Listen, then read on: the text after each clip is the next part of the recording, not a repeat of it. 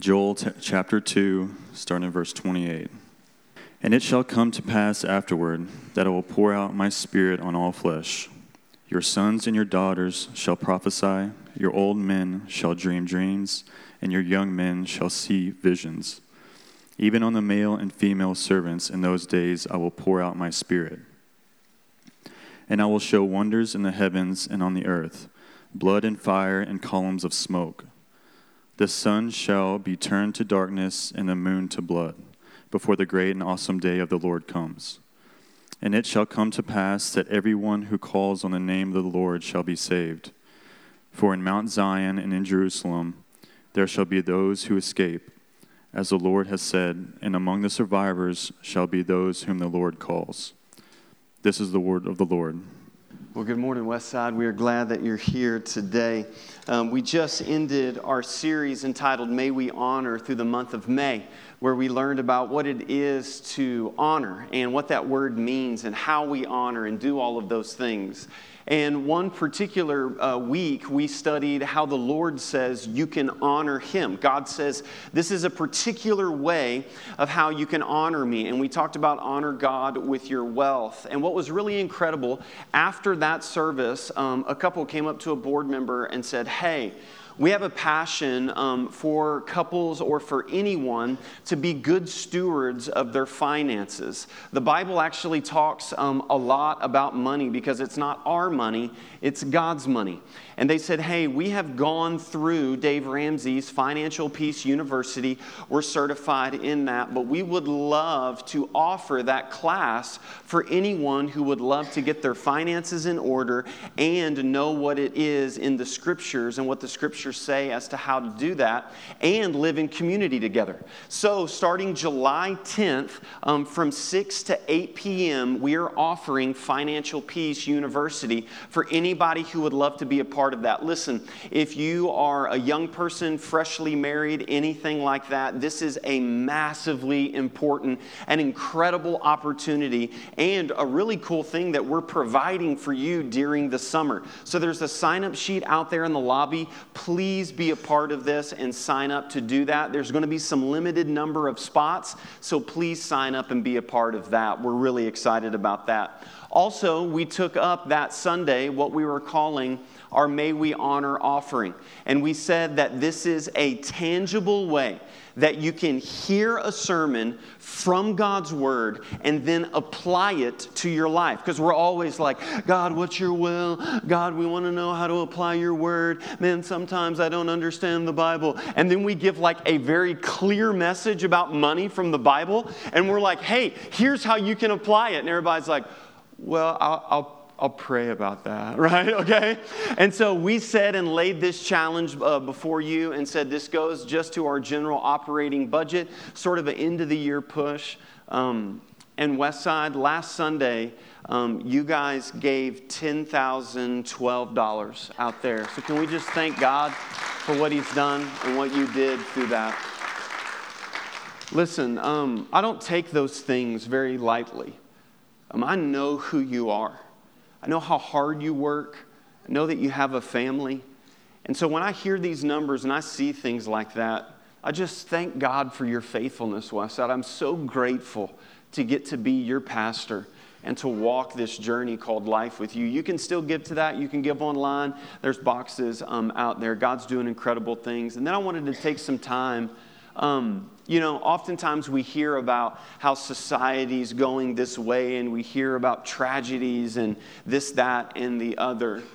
And can I just tell you that this past Friday, there were over 60 women in this room singing to Jesus and had their Bibles open and were meeting in groups for the Westside Women's Summer Study launch. And just by a show of hands, if you were at the launch, can you just raise your hand really quickly if you came out to that study? It's incredible, man. And listen, I just wanted to encourage you. Thank you for coming out and being a part of that and doing that. We don't do these things just so you can have something else on your calendar. Our goal is to make disciples of Jesus Christ. and for people to be living in community. And so that's why we do these. So if you came out and sacrificed your time to be a part of this study, thank you. And for the women who served and who prayed and who planned and who labored to be a part of that, can we just show them some love? Ladies, if you were thankful for those ladies that did that, thank you so much. The people that come out are the people that are hungry for the word. They're hungry to live in community. They're hungry to be a disciple of Jesus. And the Lord sees you making those sacrifices. Lastly, we start a new series today. And through a new book of the Bible, we're going to be studying the Minor Prophets this summer. And we love God's Word here at Westside. And so we love to celebrate when we start a new book of the Bible. So because it's Family Worship Sunday, Pentecost Sunday, when you leave today, there's going to be an ice cream truck outside, okay? Like, that's incredible, right? That's awesome. That's awesome. But hey, listen, it's not just for fun. In the book of Psalms, the psalmist says, "Your word is sweet to my lips, and it's sweeter than honey." There's reasons why we do what we do, and it's always God's word. So when you leave today, your kids can get an ice cream cone or a popsicle.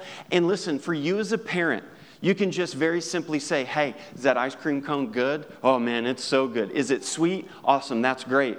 Hey, did you know that God's word is like that? That's why we did that." And we also want your kids to have fun at church. When you say we're going to church, we want your kids to go, "Yes, that place is awesome. That's so exciting." Listen, we really strive that God's word drives everything that we do here at Westside. A number of years ago, I felt the Lord stirring something in my heart. And I kept seeing these little phrases that would pop up in the scriptures. Like in Revelation chapter 1, John is writing, and he says these words. He says to the 7 churches that are in Asia.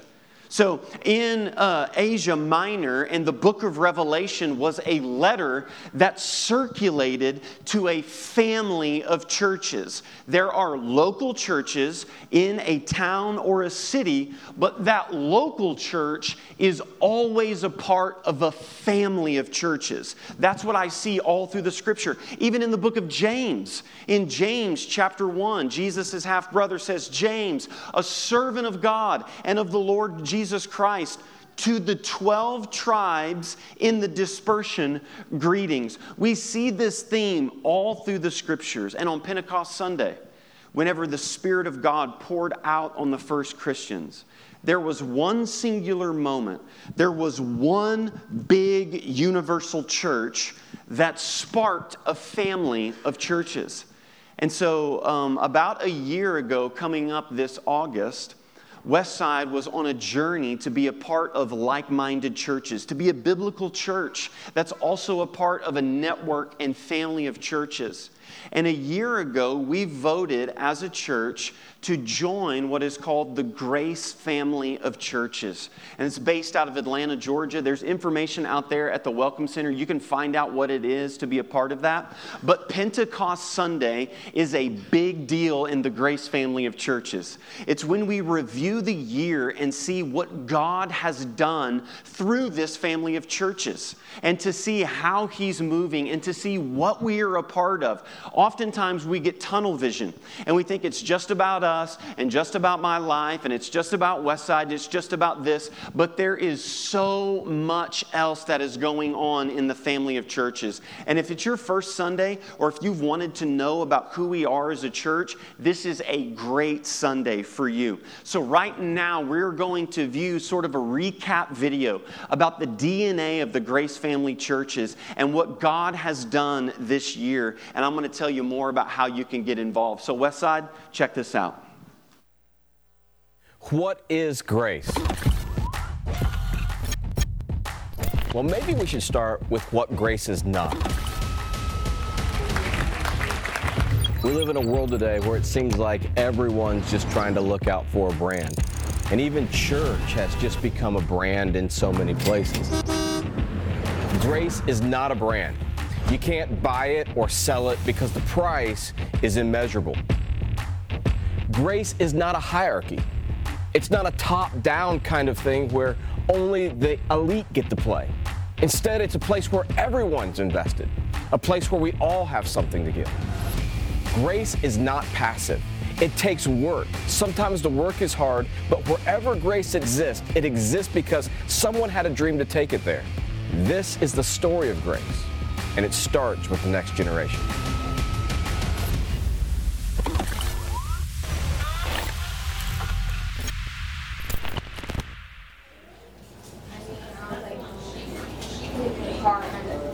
Yes. It's so funny. Hold on. Excuse all the Peter McFarland pictures. Where is it?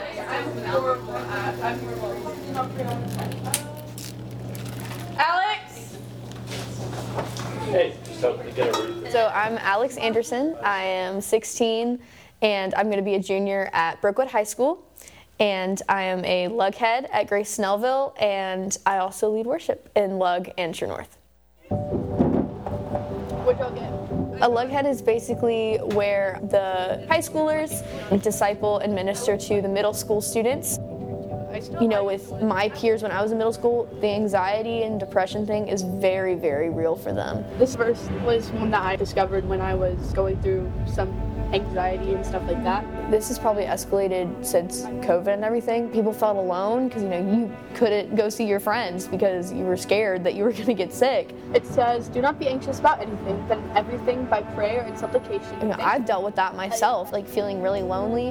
And I remember specifically one of my lug heads just growing up with them in middle school. Like, of course, they were, 3-4 years older than me.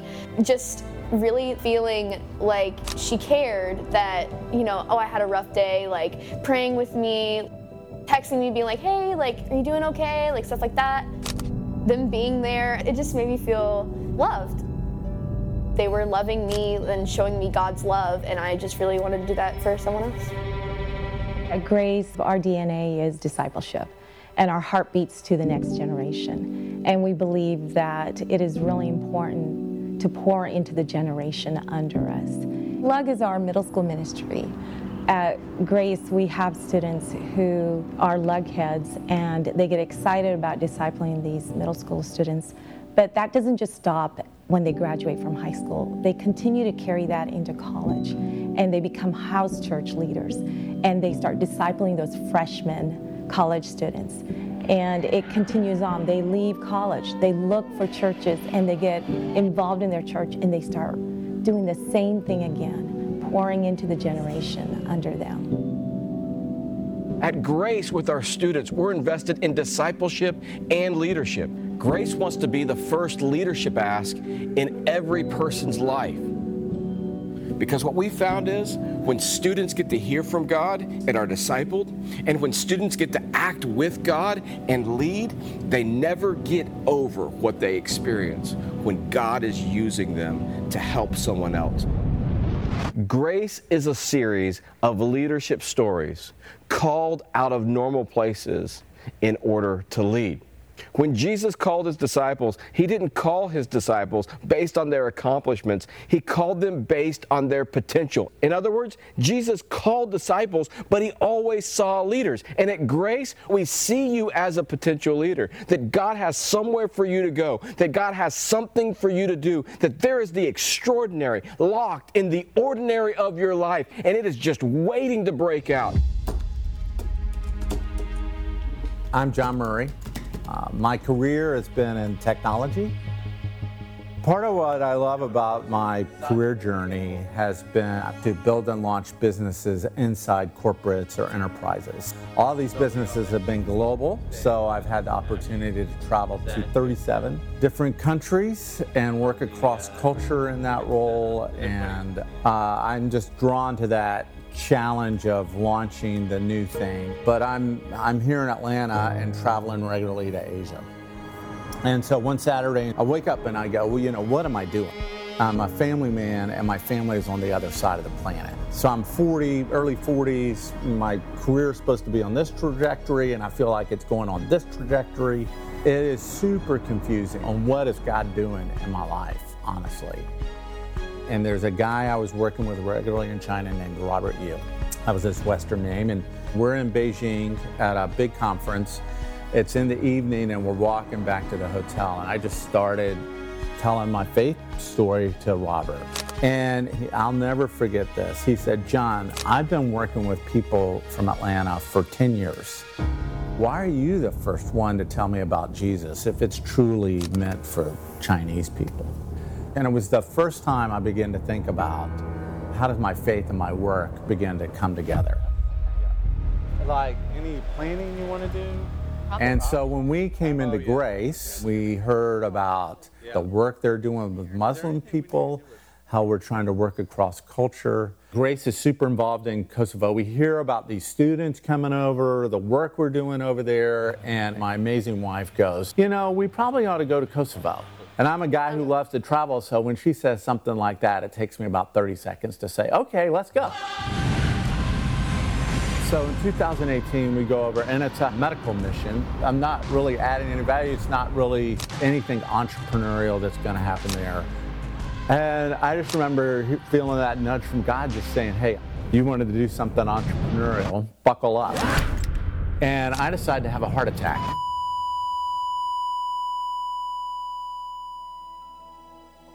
So now we have a week that is in Kosovo that's unplanned. And we just began exploring the idea of, could we do something entrepreneurial in Kosovo?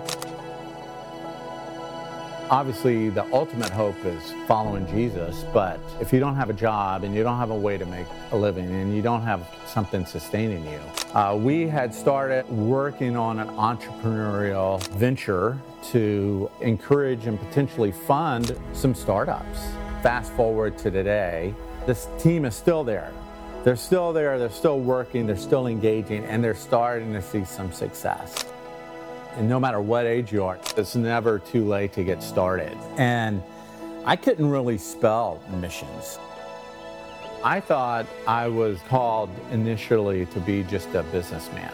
God just takes that little step of faith, that little step of obedience, and uses it to impact lives.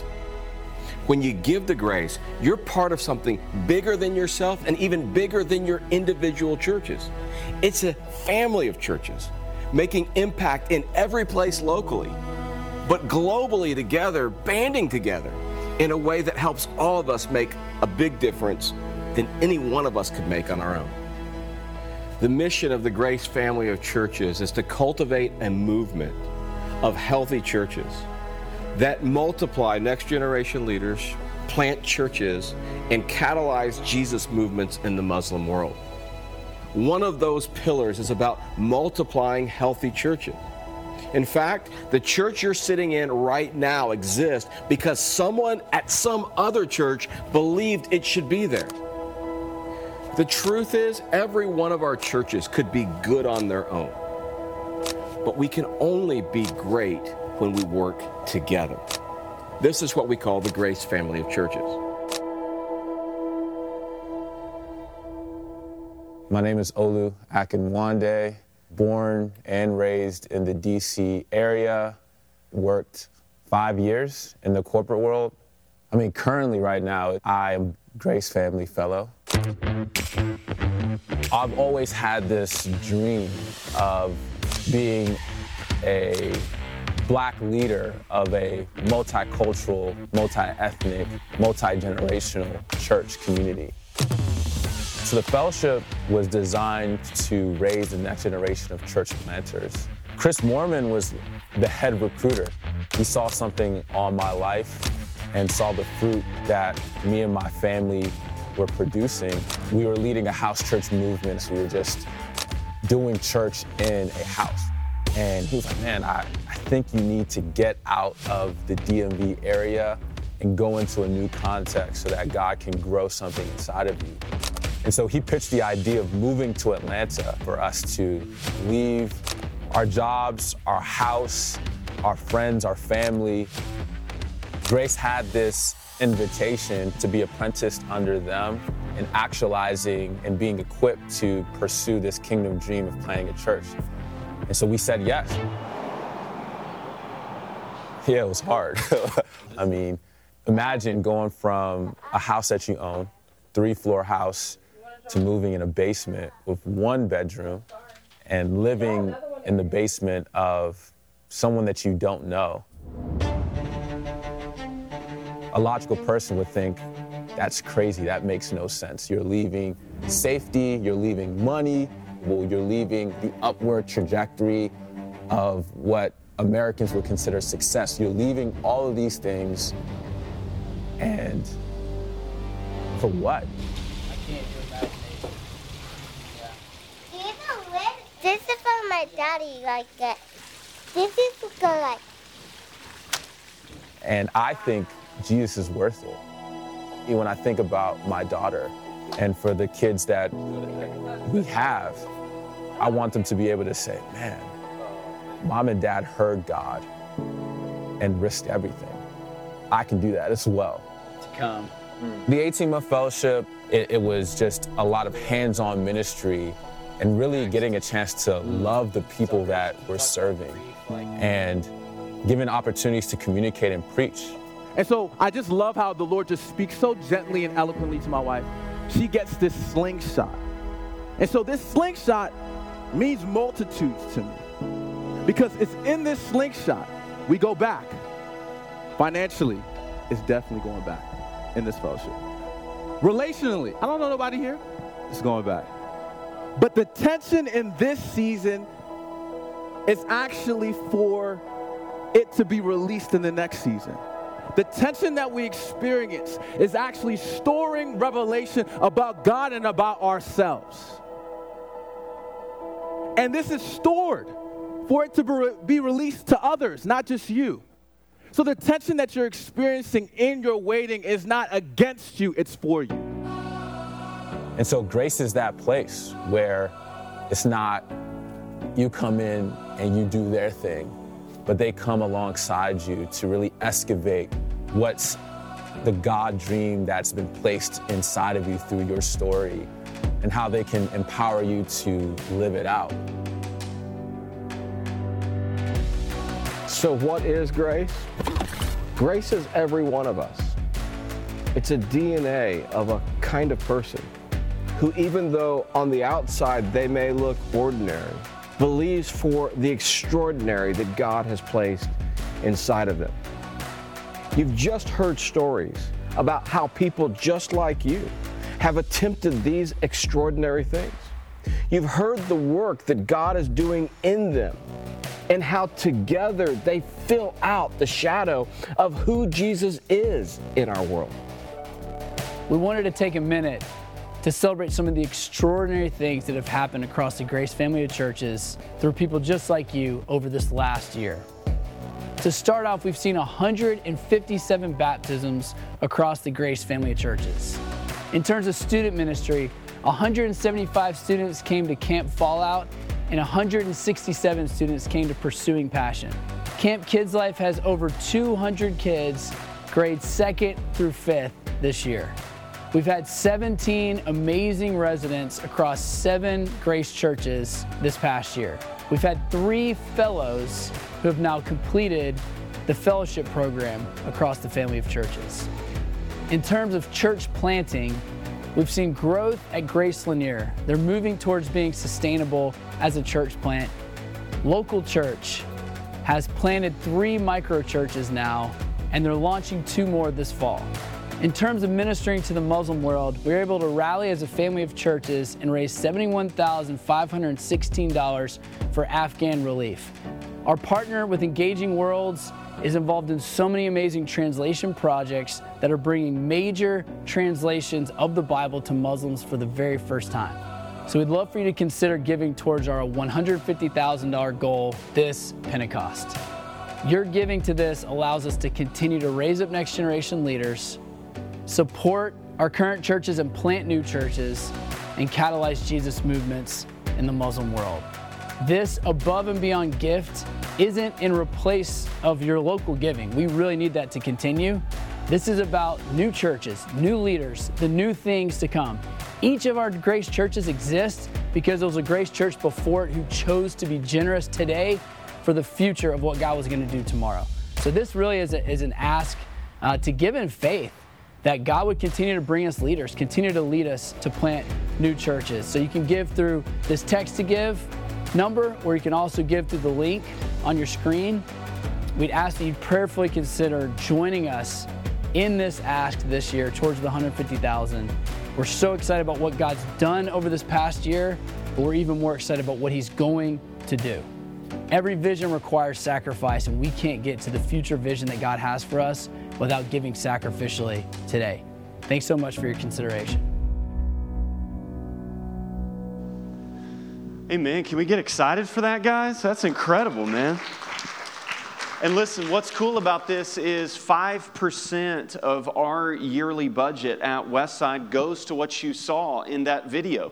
So that student or that missionary or anything like that, we are a part of that. This is what it is to be a part of the Grace family. We have a ton more exciting news about how being a part of the Grace family is developing leaders and stuff for us. You guys can give and be a part of that if you want to. You can go to that website or you can text in that number to give. One of the things that's really cool that we're doing this summer as a Grace family of churches is we are all walking through the book of the 12, which is the minor prophets. So we as a Grace family church are walking through the minor prophets along with all the other Grace family churches. We're even going to get to have some of the guys in the Grace family come and bring a word here at Westside. But the minor prophets is an incredible series that I'm really, really excited about. And it's those pages in your Bible that are sort of stuck together that you've probably never been to before. But this is the overview of the minor prophets.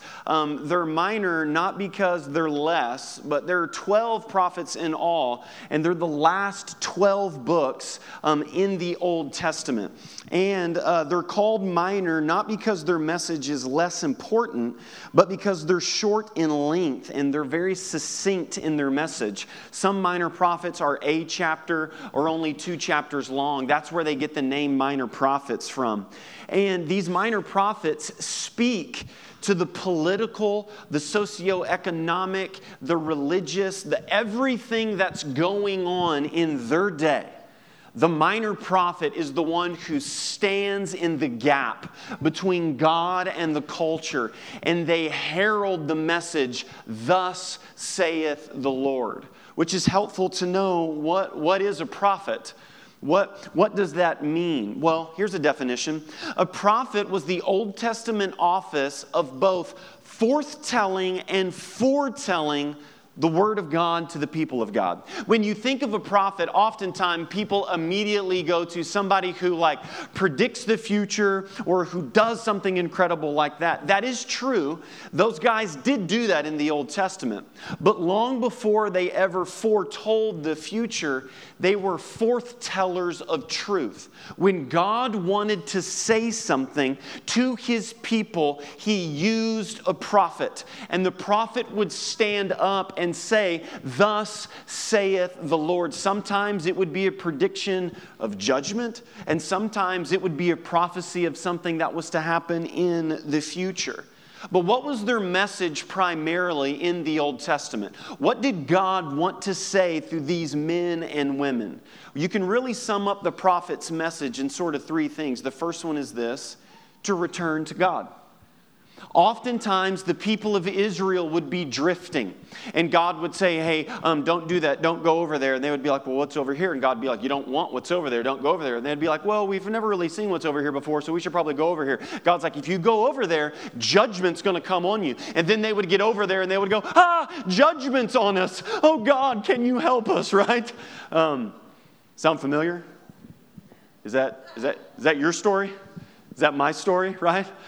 "Hey, this is the will that I have for you." "Oh, God, that's great, but what's over here?" God's like, "You don't want to go over there." And you're like, "Yeah, I know, but what's over here?" And God's like, "You don't want to go over there." And you're like, "Yeah, but she's hot."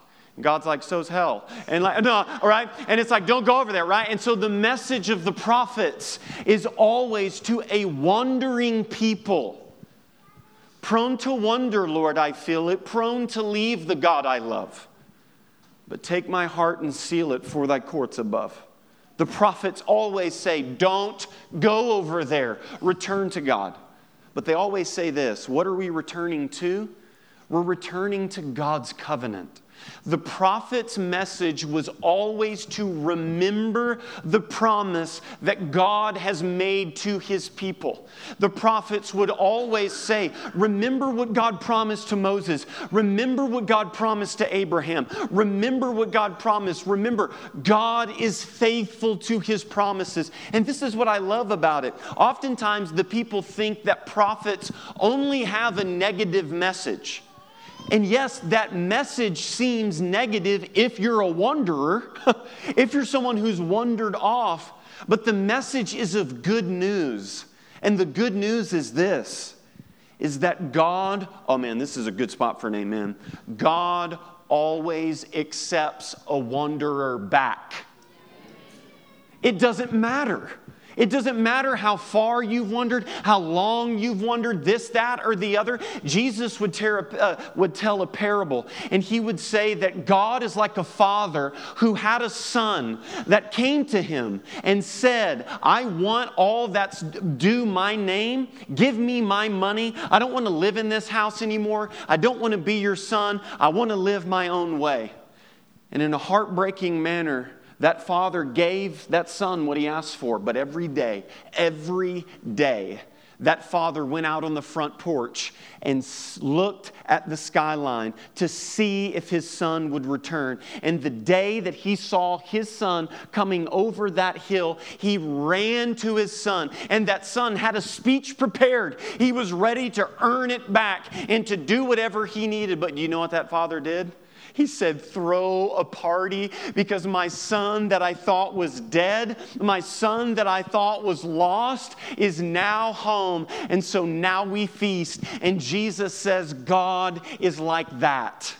So it doesn't matter what you've been through. It doesn't matter what you've gone through. It doesn't matter how long the divorce took or how many years that addiction took off your life. God always accepts a prodigal back again. Remember God's covenant. And then the last thing is this, to repent of sin. That literally the prophets plagiarized each other's sermons over and over and over again. Because you could summarize a prophet's message in one word, which is repent. Which is repent. And do you know what repentance is? It's turning from sin, but turning to Jesus. You see, a lot of us think that repentance is bad, wrong, sin, stop, don't do that, right? And God is like a kid with a magnifying glass burning ants who don't repent, right? I got him, right? It's not just laying your sin down. It is coming and turning and trusting in Jesus. Just this week, I had an update that was due on my phone, right? And which probably means I'm going to have to buy a new phone or something, right? That's what Apple does. They're like, oh man, we got this new software and your phone can't handle the software, so you probably have to buy a new one from us. But I had to hook it up to my computer, and there was this moment where this little notification popped up. And it said, do you grant this computer total access to your phone? I was like, is this Russia? Is this like, am I getting hacked right now? Is something going on here, right? You know what repentance is? It's getting on your knees and giving God total access. It's clicking OK. It's saying, God, I don't have, it's all yours. I've been trying to keep this one area from you in my life, and that is not going well for me. And so today, I click OK. That's what the prophet's message is. And today, I want to, in like 10 minutes, I want to show you the book of Joel. That's all I want to do today. Joel is one of the minor prophets. He's the second of the 12. His name, Joel, in Hebrew means Yahweh is God. And there's very little that we know about Joel. He didn't go to seminary. It just says that he's the son of someone. But do you know what I love about that? You see, oftentimes people think, like right now, you think that in order to be used by God, you think of up here. You think like stage stuff and this, that, and the other. We don't know anything about Joel. But we know this, that he said okay to God's call on his life. And he was just a normal person that was used in an extraordinary way. There's a phrase that pops up in Joel, and you heard it read to you. It's used 6 times, and it is the phrase, the coming day of the Lord. The coming day of the Lord. Joel's message was to warn the people of the coming day and to remind them of how kindly God responds to repentance. There's this thing that we do with our kids that if we know that maybe they've kind of gone out of bounds and done something that mom and dad don't condone, here's what we always say. I get down on their level and I say this. Hey, if you tell the truth right now, you're not going to be in a ton of trouble, okay? Just, I'm your dad. I'm for you. I'm with you. I want to help you. But if you lie, I can't help you. There's always acceptance. We will never reject you if you're honest with us. That's how God responds to our confessions. That's how God responds to our repentance. That God, it says in the book of Romans, that the goodness and kindness of God leads us to repentance. That we're to remember that God is good, so I don't have to live this way anymore. And this coming day was like a double prophecy. We see it fulfilled in the book of Acts. That literally these verses that was read are the text that Peter uses for Pentecost Sunday. He says, the prophecy that Joel promised, it's come true today. But do you know what? Here's a good spot for an amen. Jesus is coming back again. We believe that. And so there's also another coming day of the Lord. And really, to summarize it this way, Joel reminds us and urges us to live this day in light of that day. Joel, the message of Joel is live today in light of the day that Jesus Christ returns. Because you know what? The day that Jesus returns, I don't think you're going to go, boy, I wish I would have done another load of laundry. The day that Jesus returns, I don't think you're going to say, man, I should have bid another job. The day that Jesus returns, I don't think you're going to say, really disappointed we didn't build the back deck. But the day that Jesus returns, I think we're going to see all the people that we could have shared the gospel with, all the opportunities, all the things that really matter in the kingdom of God. And Joel's message is to live today in light of that day. When we went to the Grace Summit of the Family of Churches, our leaders went, and Dave Rhodes, who was in that video, preached out of Joel. And he outlined the book in a really incredible way. And I want you to see this visually. You're going to take me 5 minutes, and then we'll respond in communion. But he said the book of Joel can be summarized like this graph. And it starts with devastation. There's locusts that have come, a plague, and it's wrecked the entire land. There's also another army that's coming. They are completely and totally in view of devastation. And do you know what's interesting? None of us are exempt from this.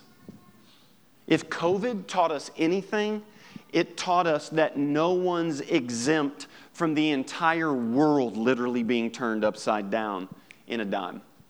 And you have 2 options.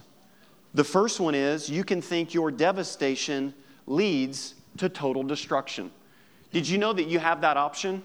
You have the option that whatever devastation that you are looking at right now, you have a choice to let that define you. You can roll over and lay over and say, it's done. This always happens. I'm Eeyore. I knew it was coming. This is my life. This is who I am. You have a choice. You can let the devastation define you, or you can let the devastation refine you. And it's a choice that you have.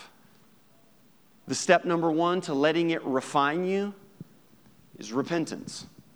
In the book of Joel, Joel in chapter 2 calls a fast.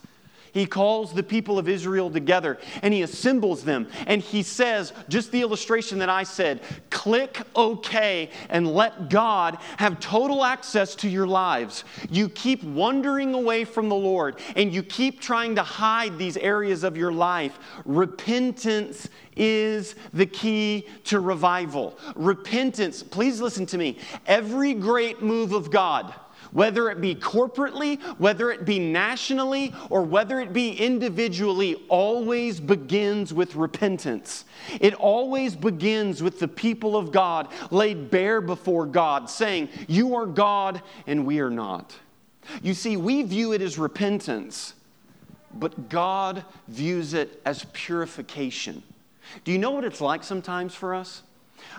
Maybe you have a dentist appointment, and you go to the dentist and you sit down in the chair and you have just that one tooth. And one time I remember literally telling my dentist, hey, it's just this tooth on the bottom. I don't need you to do anything else. Don't go looking around, okay? All right? Don't tell me, well, wow, your wisdom teeth. We should probably get you and do all that. When you think about that, how crazy is that sentence? Like, hey, I just got this one that I'm willing to give you access to. I might die of gum disease, but don't tell me, okay? I don't want to know any of that stuff. And oftentimes, that's how we negotiate with God to come into our life. Hey, God, it's the marriage. I'm just struggling in the marriage right now. I got this other stuff. Don't go looking around or anything like that, right? And the reality is that God wants to purify his people.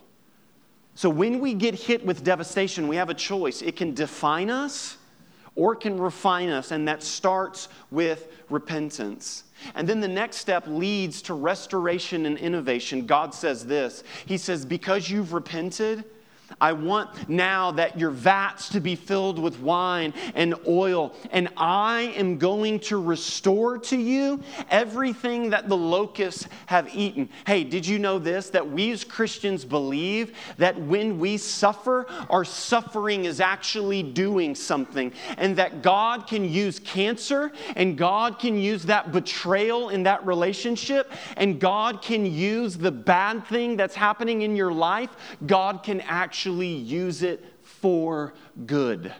That God is in the restoration business. That's God's heart, is to take broken pieces and make masterpieces. But why? Why does God restore things? Is it so my life can now get back into order and I don't have to suffer and I don't have to go through that dry spell in my marriage again, and so things can get easy again? Is that why God does it? No. God does it because the next step is this, which is multiplication. It's empowerment. The verses that were read to you, did you notice?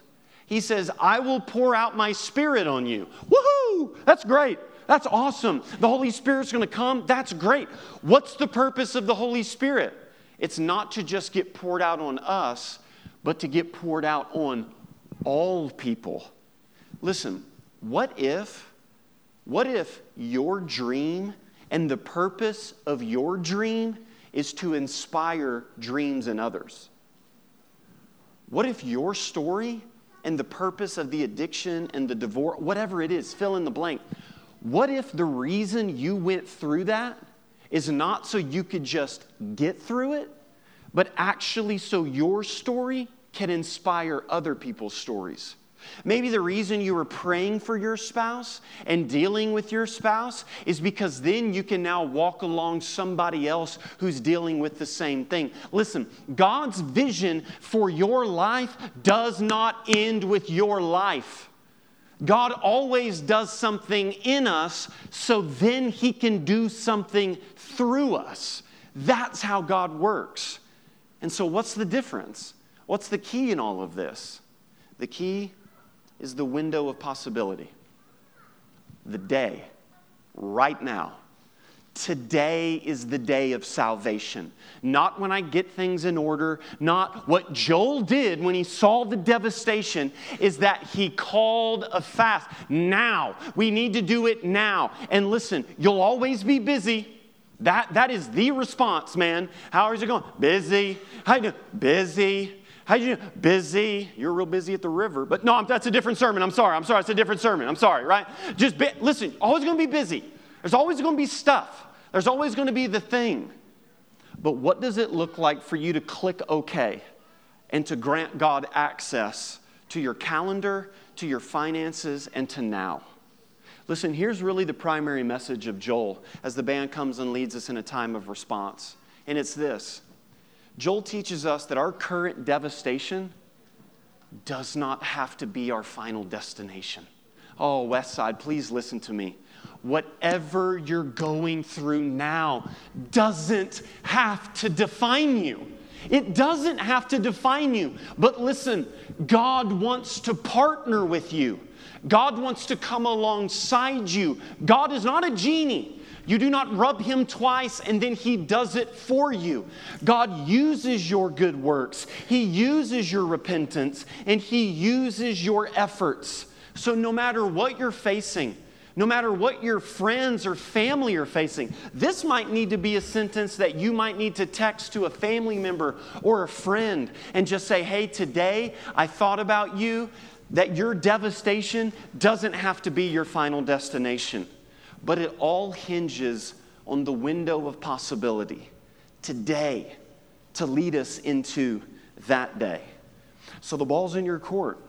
What does it look like to click OK and to grant access, total access to your life, and to just bow before the Lord and say, God, this life is not my own, but it's a gift given by you. Bow your heads and pray with me. Heavenly Father, God, we come before you grateful for all that you are doing, not in and through Westside, but also through the Grace family of churches. That we get to be a part of that student, that businessman, Olu going through the fellowship and being a preacher and playing. God, we're a part of these things. But corporate revival always starts with individual repentance. So God, I just pray today that as we start these minor prophets, God, we need their message to return to you, to remember your covenant with Jesus Christ, to repent of sin. These men and women prophesied thousands of years ago, but their message is applicable to us today. God, I pray that you would start something fresh in us. And I pray right now, through the power and the authority of the Holy Spirit that was given on this day at Pentecost, that people in this room who are going through a current devastation right now, through the power of the Spirit, would say in their heart, this will not define me. It's defined me for too long. I am not a victim. God has made a way, and the grave is empty, and the throne is occupied. God is still doing miracles. God is still saving people, and God can use the bad in my life to turn out for good. I pray that that declaration would be said today, and it would not be an empty one, but it would be made through the power of your Spirit. Holy Spirit, have your way with us. We pray this all in the holy and the precious name of Jesus Christ. Amen.